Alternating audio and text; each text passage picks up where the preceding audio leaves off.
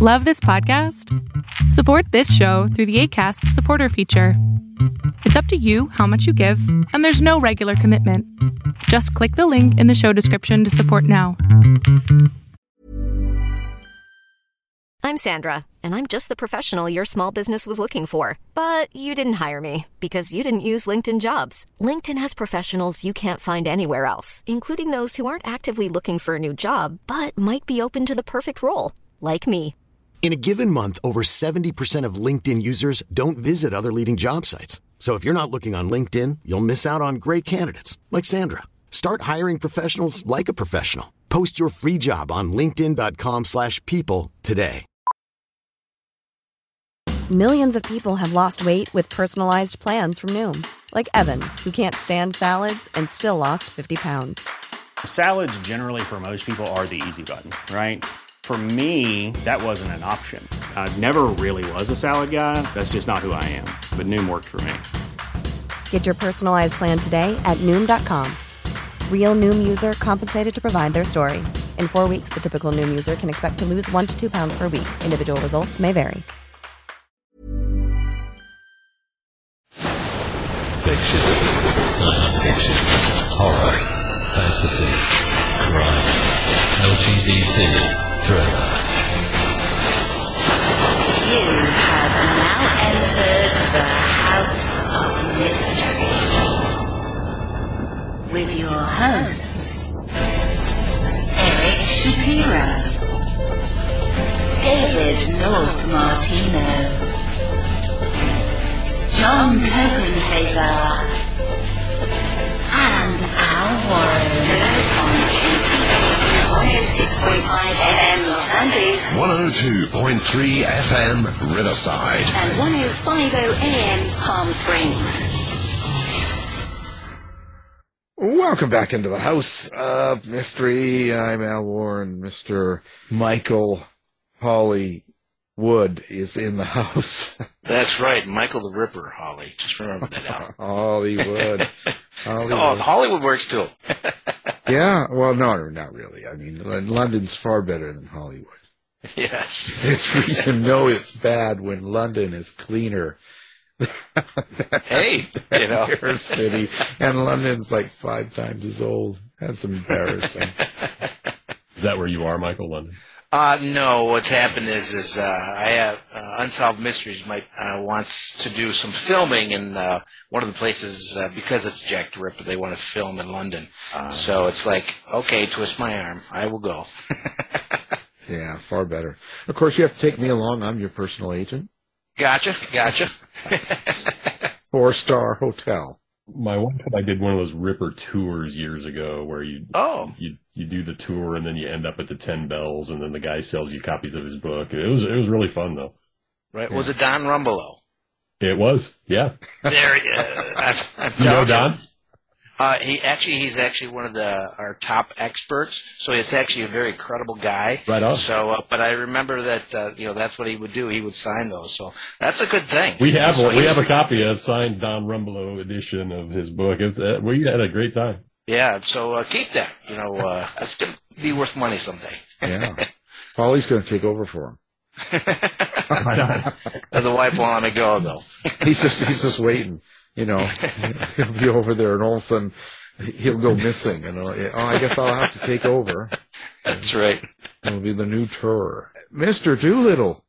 I haven't heard that name since the 60s. You're bringing it back again. Dr. Doolittle, But Sean Doolittle, so Device-Free Weekend is your new book. It's a thriller. So tell us a little bit about the premise of the book first. Okay, well, yeah. So, like you said, it's Device-Free Weekend is a thriller.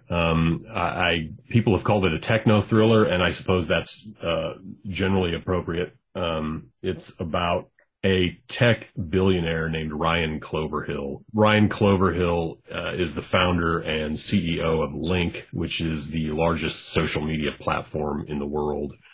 And he has a powerful desire to disconnect from this device-driven world that made him rich. And so he invites his 6 best friends from college to a reunion on his private island in the Pacific Northwest.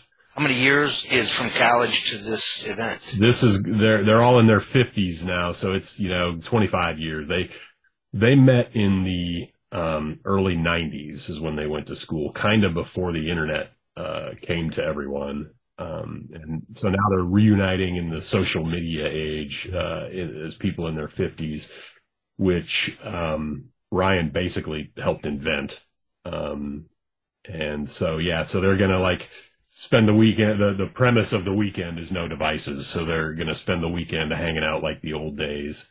And it starts off great. He wines them and dines them, gives them a ride around the island in his boat, and they have great food and great wine, and they sit around laughing their faces off, and everybody goes to bed feeling pretty good until the next morning. The guests wake up to discover that Ryan has disappeared, and he's left them alone and hungover in his house on his island with no way of contacting the outside world. And so that's kind of the setup for the plot that ensues. It probably wouldn't be a thriller if Ryan Cloverhill didn't have some ulterior motives for bringing this group to the island. So his goals and his plans and the group's ultimate fate is kind of the twists and turns of Device Free Weekend. I was thinking techno, like in the 90s. There was a nightclub I went to in Seattle.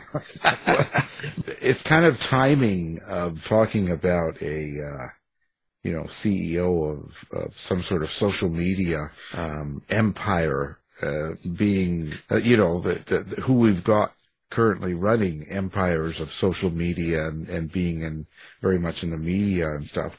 And of course, so obviously, without me getting into the story too much, your tech CEO is kind of he's not a nice guy. Doesn't sound like. I think he wants to think of himself as a nice guy, but he does have some qualms about this thing that he's created, and he has what I would call a rather bold plan for trying to put the toothpaste back in the tube.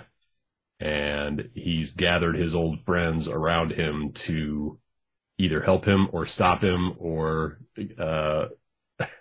fall by the wayside in the process. But he's got some big plans for sort of recapturing what he sees as a monster on the loose, which he's responsible for unleashing. And he does not tell them, it looks like. Yeah,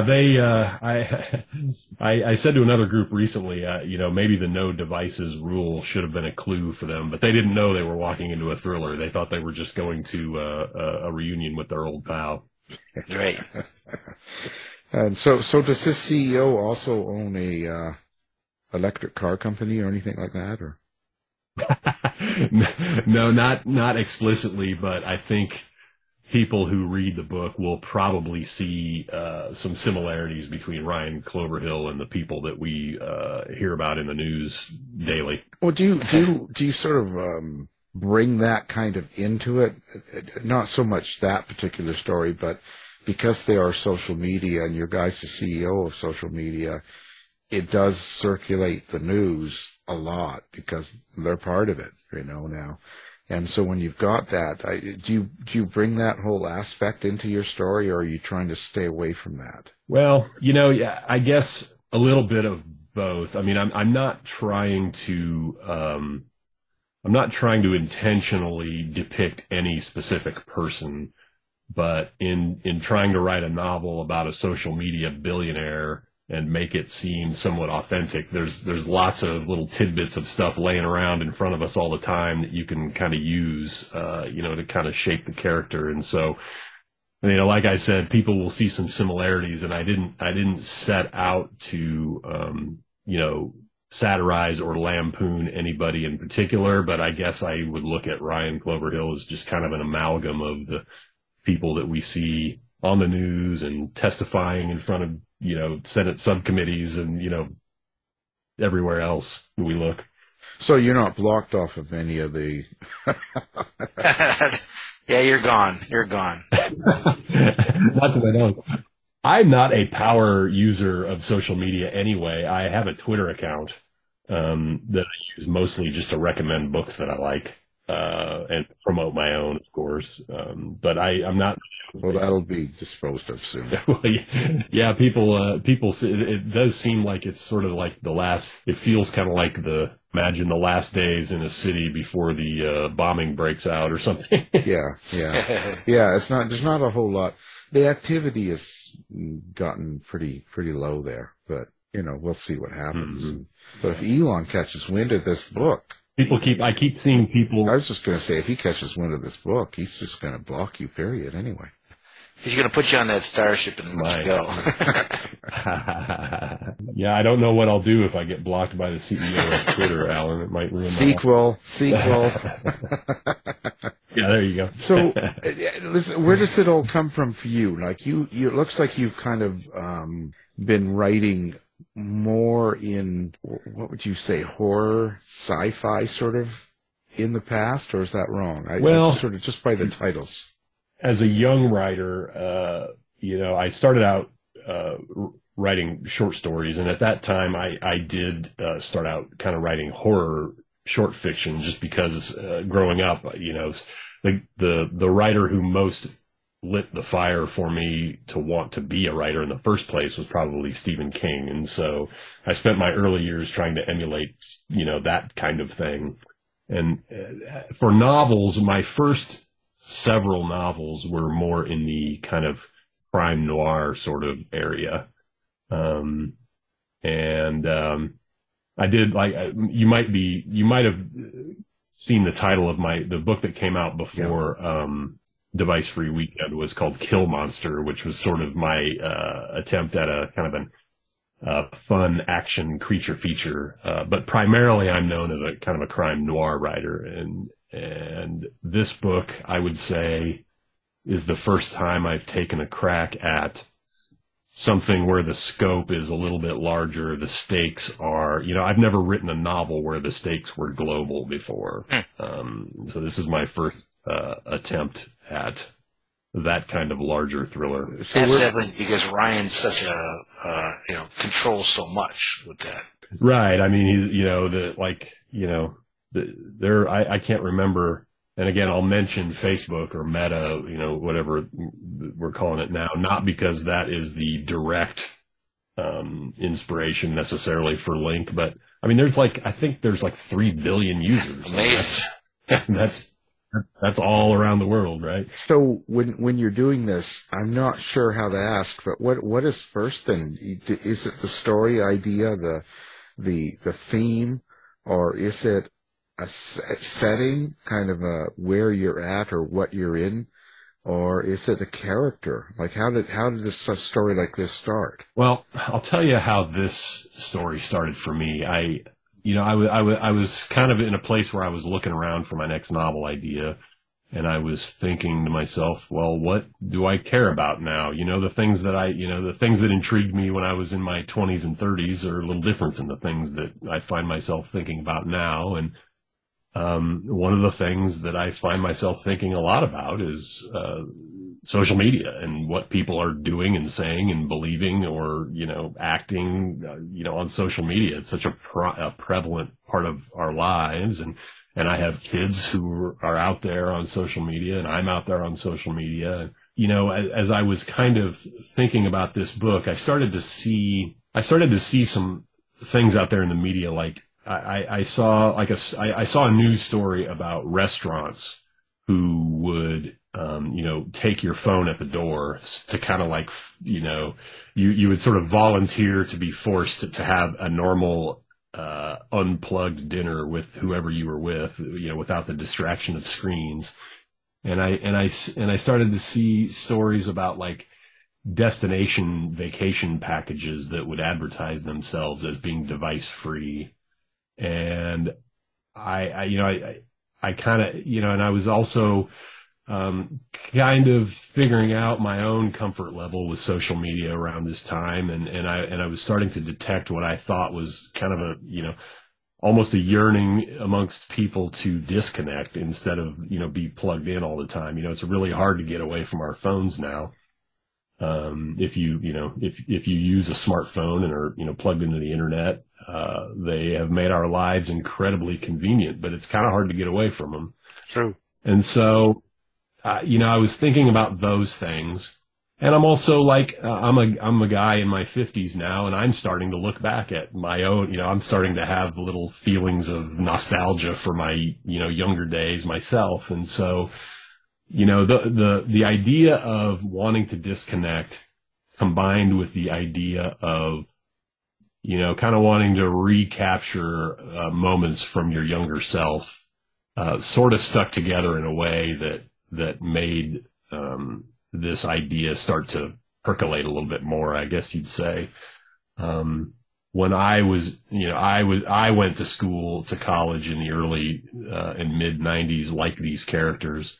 And I remember I took a trip out to Seattle during that period. And this would have been sort of the period of what I think of as peak Seattle, when, Nirvana had come onto the scene and grunge was kind of taking over the cultural consciousness, and everybody was thinking and talking about Seattle. And it was at a time when I was a young adult, kind of broadening my own horizons in school and learning new things. And this trip to Seattle was quite formative for me. And, I remember having my first Starbucks cup of coffee and just being very enamored with the place. And as I was thinking back, if I was thinking about, a reunion sort of story for college friends, and it seemed very natural to have them have gone to school during the same period that I did, because comes from my own experience. And, Seattle seemed like drawing from my own memories of that trip, combined with the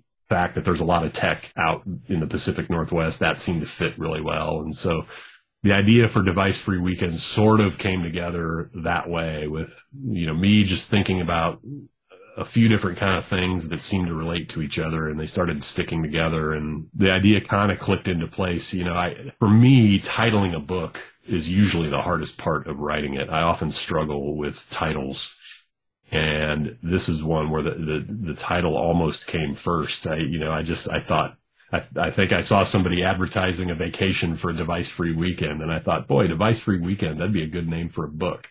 And everything else sort of kind of started clicking together pretty quickly after that title presented itself. No, Vibrator Free Weekend. Oh, Seattle was that's a good old place for me too. Like, as in, college and working and hanging out, grunge and all that sort of stuff. That was a pretty amazing time. I think it's my favorite time. Yeah. Looking back. Yeah. It was definitely a transition period. Lots was changing, and Seattle's a great town. It was the early mid 90s feels like a good time to me too, but it's always hard to know like how much nostalgia is coloring your memory. And well, it seemed like people were a lot happier. I don't know if that's true, but it just seemed like it was a happier time, let's say. That's one of the aspects of social media that I kind of wanted to play around with in this book. Social media is great in the way it lets us connect with each other around the world easier than we ever could before. It also lets us yell louder and push each other's buttons, and it does kind of, like, I don't know how you feel. If you I assume you guys use social media to some degree. Oh yeah.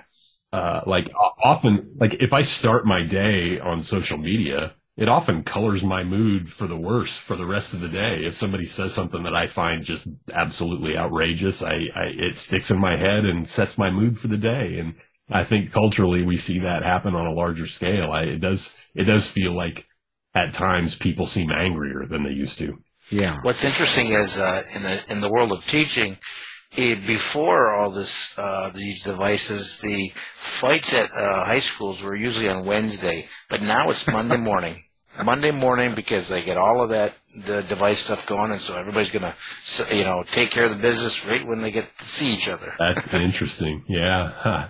Well, it's like, you carry the water cooler around with you in your pocket at all times now, right? Well, and it's a little different for us because we're a little older in the sense of, we're not in high school right now, or right. So, we don't carry things right through. It's not this. I think it's a different thing with the younger generation that it is for us. Plus, they have different concerns. That's right. I mean, my kids, their way of living life and interacting with people is both the same as it ever was and completely different. Just the cultural norms of, that generation that has grown up, on, Snapchat or TikTok or whatever it might be. I mean, it's a different way of growing up for sure. Does this book have any of that, of the younger generation, or is it basically centered on all of these people from the 90s?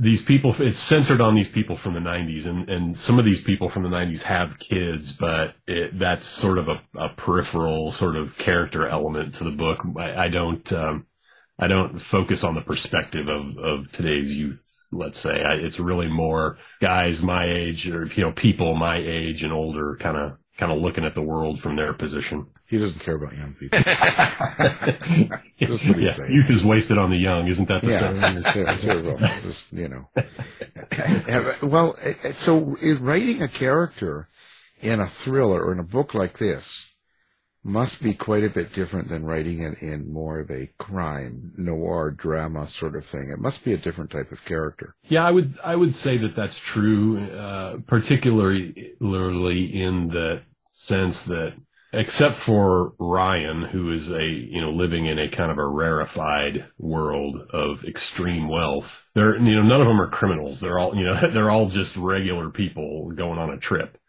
And so, I guess it's different in that way. And I also, I really wanted to portray lifelong friendship in a way that seemed both entertaining and realistic. People have asked me, like, how did you research billionaires? How do you know what it's like to be a billionaire? Do you know billionaires?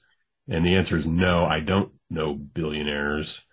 None of my close friends are billionaires, but I do have college friends and old friends. And one aspect of this book that I wanted to play around with is something that kind of interests me generally, which is I find it kind of fascinating the way you can get, there's a certain kind of friend where if you reunite after a long period of time, no matter how your lives have gone, the twists and turns your lives have taken, or your relative social status, you kind of immediately revert to the interpersonal dynamic that you had with that person, when you left off. And so I guess I started building these characters out from that thought, which is, they're gonna ditch their devices and get back together like it's 1992, and they're gonna act with each other the way they did when it was 1992.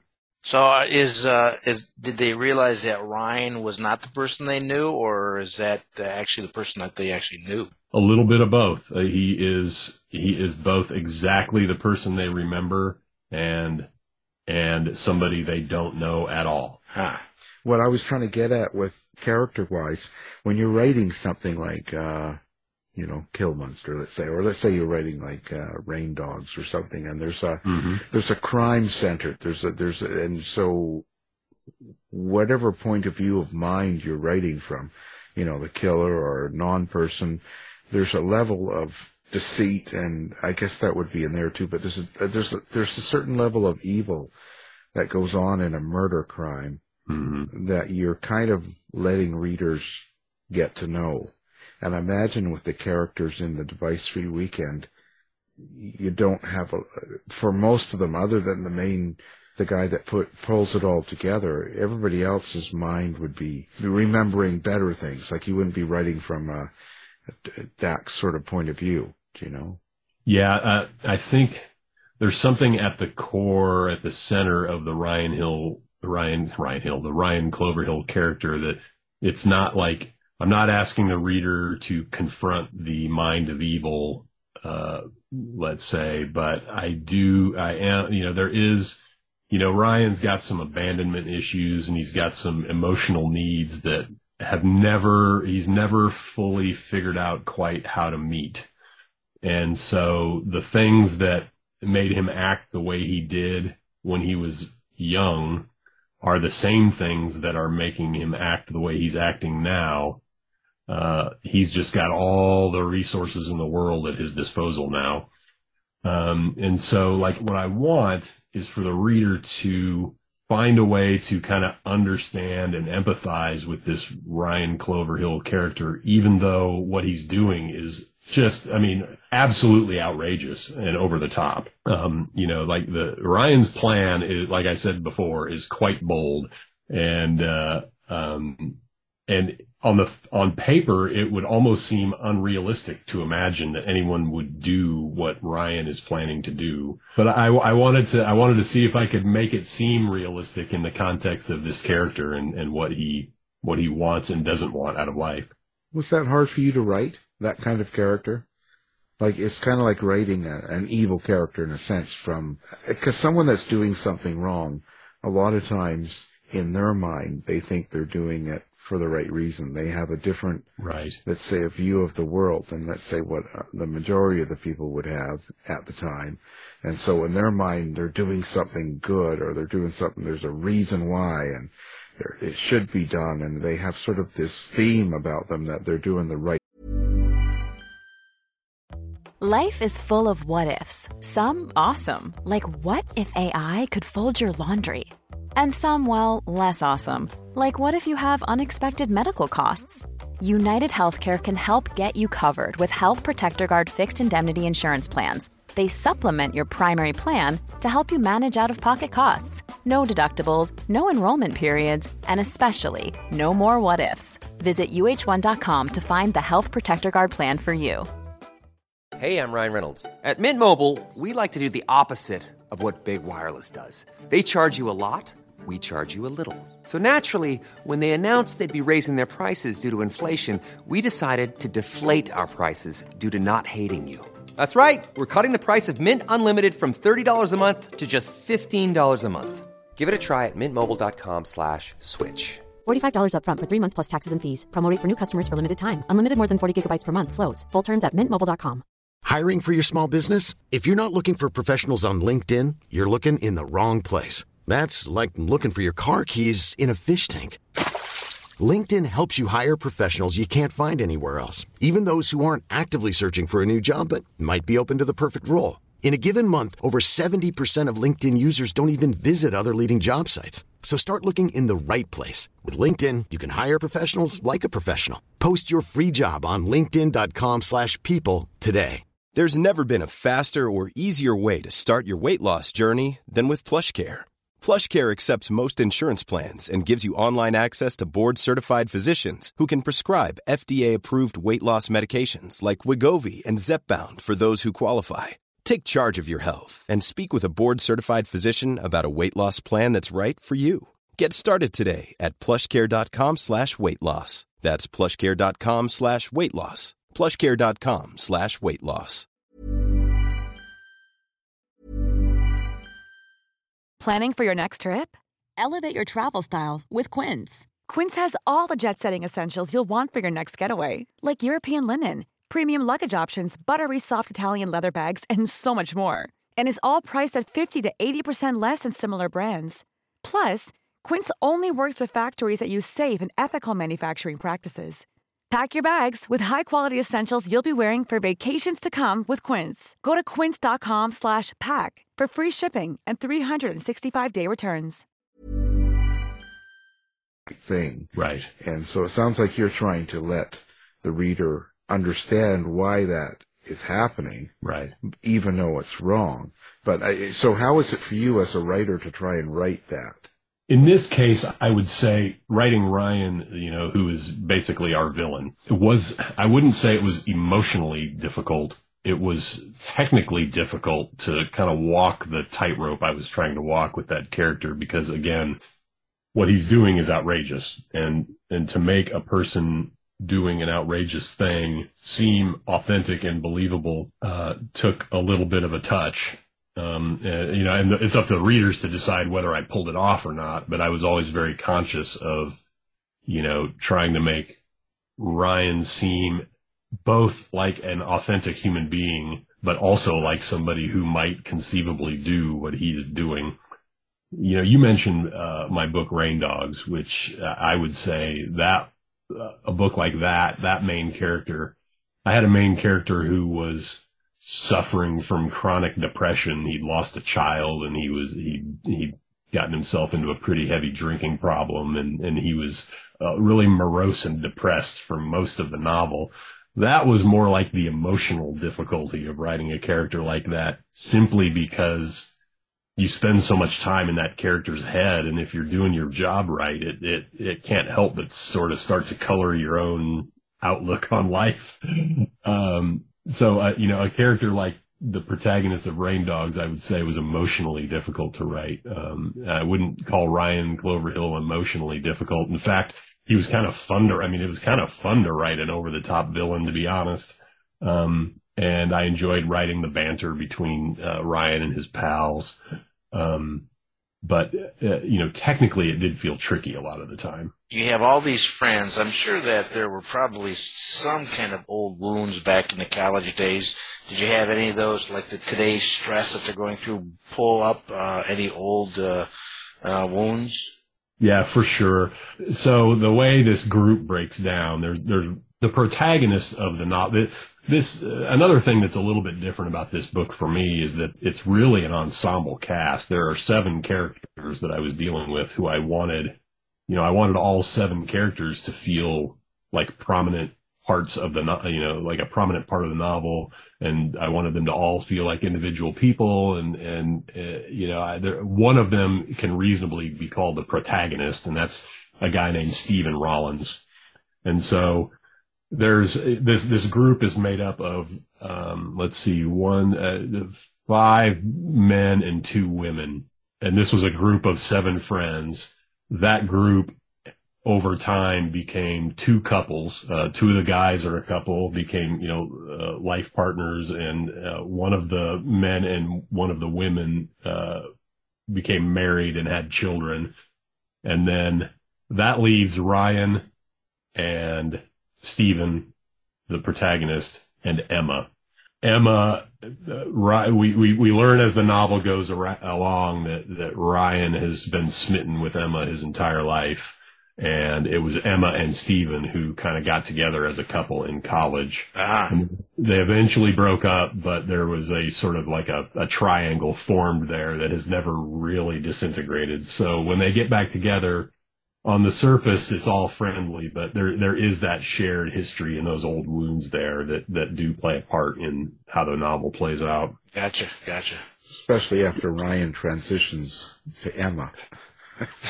Yeah. Oh, I see what you're saying. Yeah. No. There are no overt gender issues in the novel. There are definitely there's some baggage and some history with the characters. Right. They say writers put in a little bit of themselves in all the characters. Who is the one character in this book, for instance, that, let's say, has the most of you, or you're attached to the most? I don't have an immediate answer for who I'm most attached to, but I would say the Stephen Rollins character, who is the ostensible protagonist of the book, I would say probably is the closest to me. We don't necessarily have all the same opinions and the exact same worldview, but like he's the protagonist. And I think that's probably true in all my books. The protagonist is usually the character that's closest to me, most resembles me, I guess. You're a good guy then. Well, I was going to say, but there are times when people say the protagonist was so unlikable that I just couldn't take him. And of course that, you got to not take that personally. But yes, of course some parts of you end up in all the characters. It's just inevitable. Why write this book? What was this about? Or is there something behind the main idea, the entertainment part of it, the thriller part of the book? Is there something underneath that, or something that you particularly wanted readers to take away from your writing? Well, I would say, for the most part, my goal was to write a book. As a writer, I got to a point where I felt like I needed to have some real fun. writing a book, and this book was very fun to write. And I want the main takeaway from the book to be that it was a fun read. I don't want it to be disposable fun, though. I want you to care about the characters enough that maybe they stick in your mind after the book is over. I'd like you to think about these people a little bit after you've finished reading, and I'd like the book to stay with you. But I also, I wanted the book to be thought-provoking about the technology-driven world that we live in, without really being preachy about it or having a specific message that I wanted to deliver. But I did want readers to kind of maybe do some extra thinking about, the nature of our society now and what it's like to be plugged in all the time, and maybe think about, their device usage a little bit, in a different way than they did before. I don't necessarily need them to have one specific opinion about it, but I wanted it to be thought provoking for sure. Even the title does that. When you just read the title, that's the first thought you have. Well, this will sound like bragging, but I kind of feel like you're right. And that's what intrigued me about the title to begin with. You almost have a reaction. Yeah, exactly. And I find readers, have said the same. It's like, oh my God, I would never I would never give up my phone, or I can't wait to give up my phone. It seems to, ask you to have that reaction. Right. Trigger warning. Yeah. Read with caution. What made you decide to get into writing, period? Like, where did it start for you? Were you the guy that was writing in school that always loved it and always wanted to be a writer, or was this something that just came along? It started for me the way it starts, I think, for a lot of writers, which is that I was always a reader growing up. I wasn't always a writer, but I did always love reading. I like in school, elementary school, middle school, I usually, looking back, I can see that I kind of excelled whenever there was a sort of a creative writing type assignment. Although I didn't really think anything of it at the time. At the time, I was more concerned about, sports and things like that. I was in high school, toward the end of high school. I think I was about a senior in high school. I had an English teacher who he would read to us like one Friday a month. If we'd done good work, he would take Friday off and read us a short story. And his favorite thing to read from was the short story collection Night Shift by Stephen King. I mentioned that Stephen King influence earlier. And that was, after he'd read us a couple of short stories out of that book, I ran out and bought that book for myself and just read it to death. I just loved him so much. And that was the first time I really started to feel like, oh, I want to try doing this. I want to make happen what these stories are making happen in me as a reader.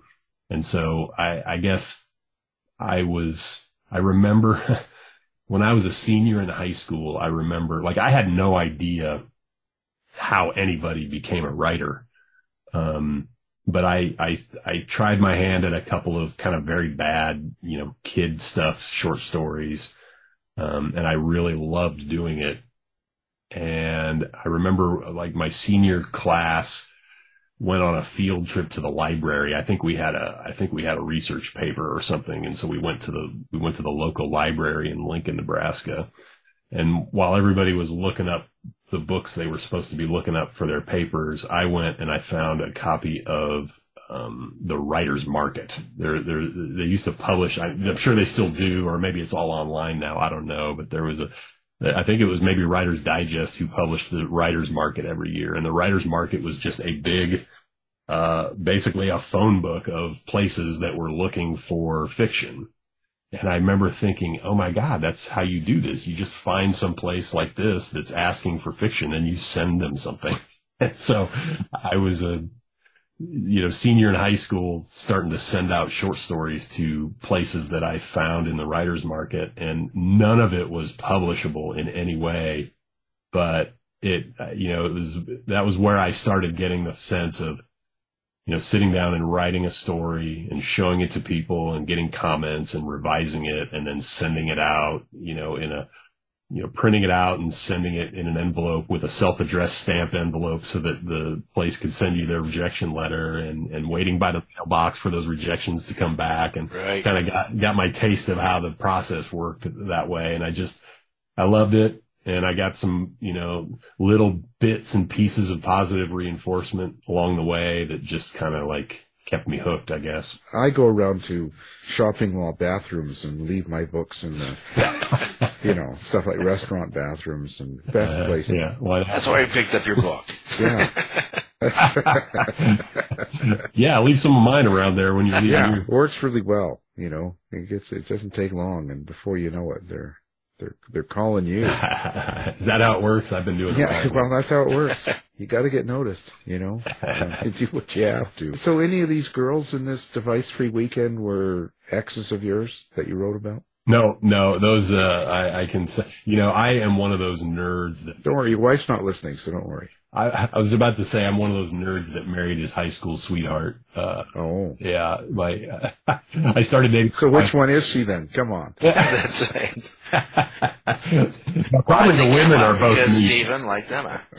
The women are probably both me too, really. It's, writing characters is sort of a narcissistic activity, I think, sometimes. Did you guys ever see that movie, Being John Malkovich? Yeah, long time. Yeah. That scene where John Malkovich himself takes the slide down into his own subconscious, and it's all John Malkovich, and he comes back saying, I've seen things nobody should ever see. Yeah.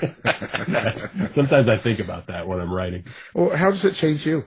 You write a book like this, and like any of your books, once you complete a book and you finish it, do you notice any difference in yourself, or do you think that it's changed you somehow?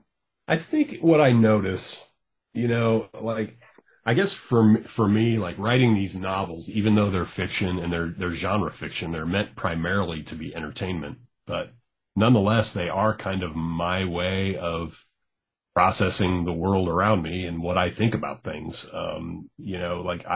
I started Device Free Weekend with, really the thought I want to poke around in this idea.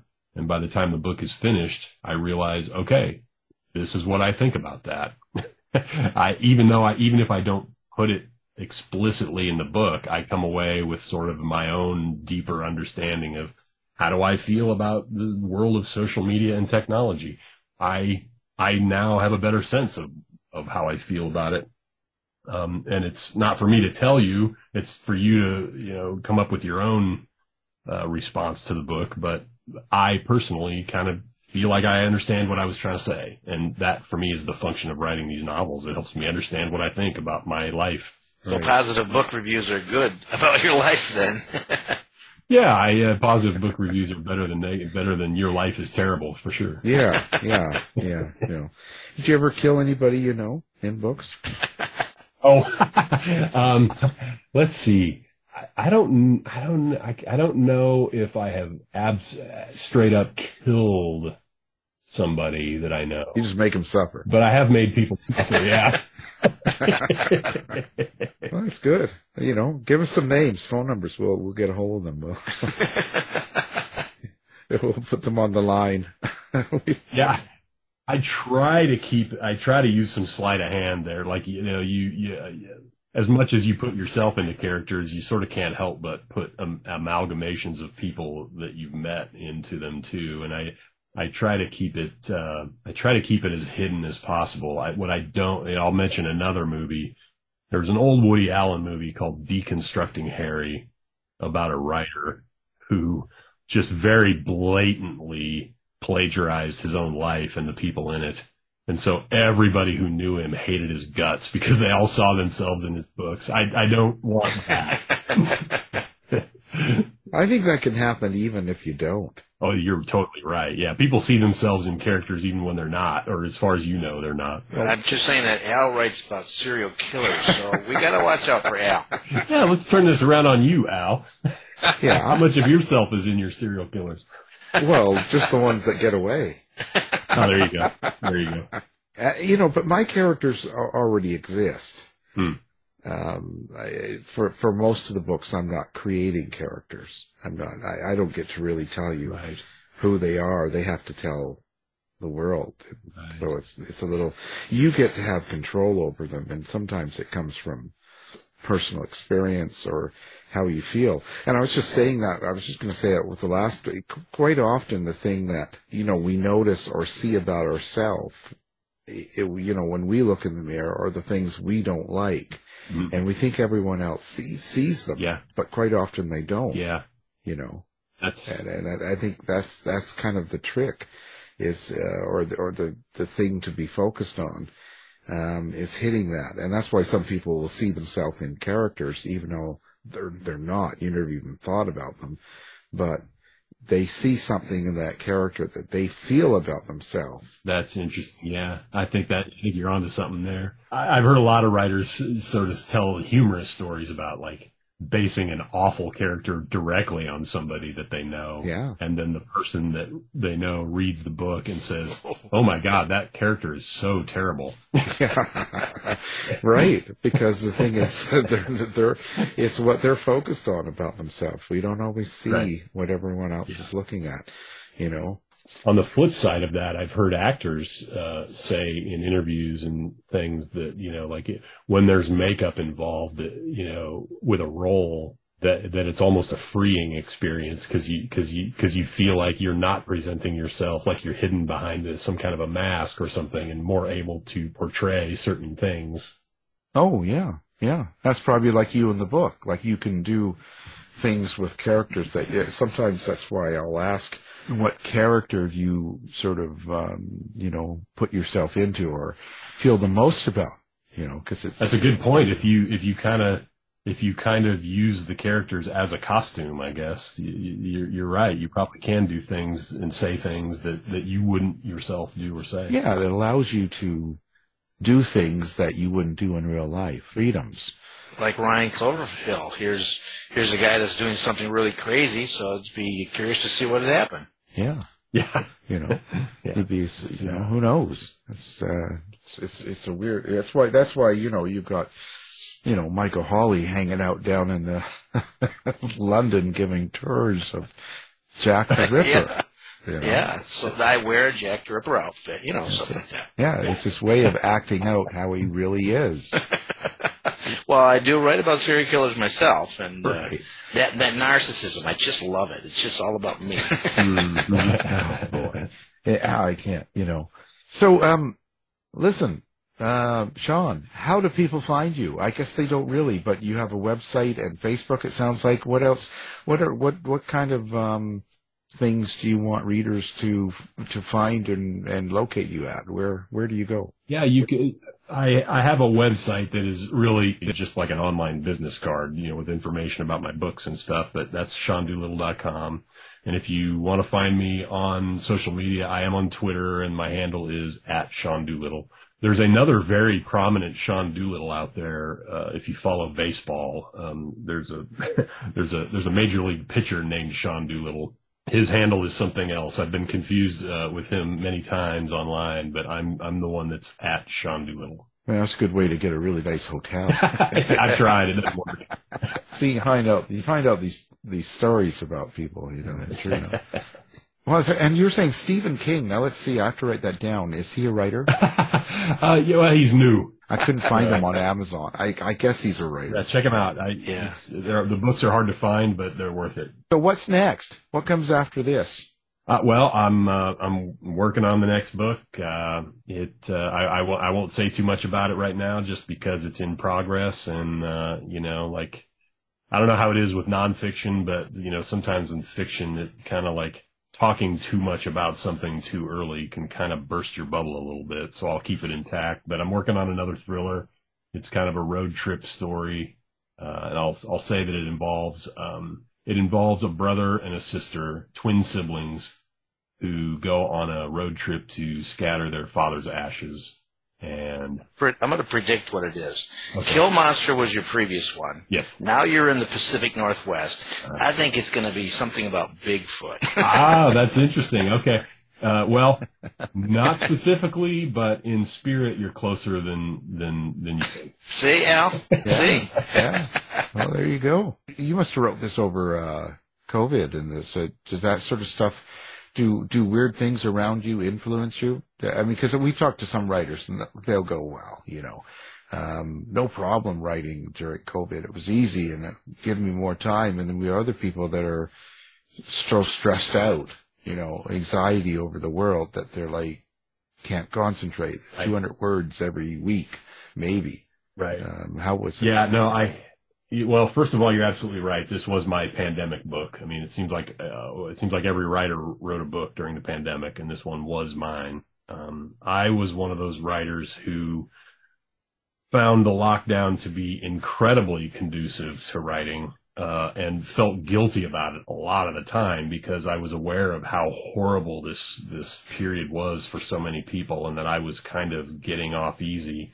My family didn't get COVID for the first time until just this year. Like, I got it in the fall for the first time, and my wife and son just got over their first round. So we really came out, pretty lucky. And for me, I'm one of those writers who kind of thrived during the lockdown. But in terms of how it influenced the book, I think there's a lot, it's really easy to come up with ways to talk about the social media as being a bad thing. Right. As I was writing this book during the lockdown, I was also at all times aware of the fact that social media and computers and technology were the only way we had to stay in touch with our loved ones if we were following the rules and staying indoors and whatever. I mean, it was the thing that was also gluing us all together during that very difficult time. So I wanted both of those aspects to be part of the book. Oh yeah, I think it's with everything that comes along. They thought TV was Satan in a box. Right. We got TV, and even the old phone things.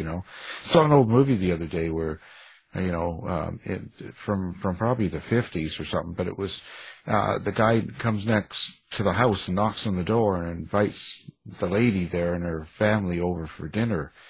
And she said, well, why didn't you just telephone me? And he goes, I still can't get used to talking to a box.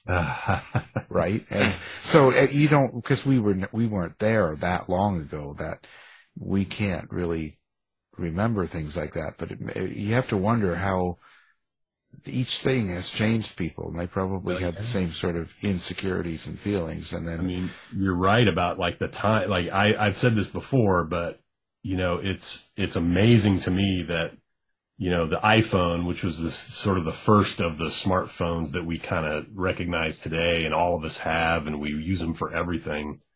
That didn't even come on the scene until 2007. That's only 15 years ago, I mean, and the whole world has changed in that decade and a half. Well, okay. So thank you very much for being on the show. Of course, now your newest book, Device Free Weekend, and that is out now, and it came out February 28th. So, the author is our guest, Sean Doolittle. Thank you for being on the show.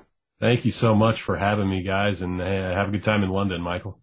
Thank you, and nice speaking with you, Sean. All right, take care. You've been listening to the House of Mystery radio show. To find out more about our guests, hosts, or shows, go to www.houseofmystery.com. Show is over for now. Was it as good for you as it was for me? Well, good night. This has been a production of Something Weird Media. I'll be back. You've been listening to the House of Mystery radio show. To find out more about our guests, hosts, or shows, go to www.houseofmystery.com. Show is over for now. Was it as good for you as it was for me? Well, good night.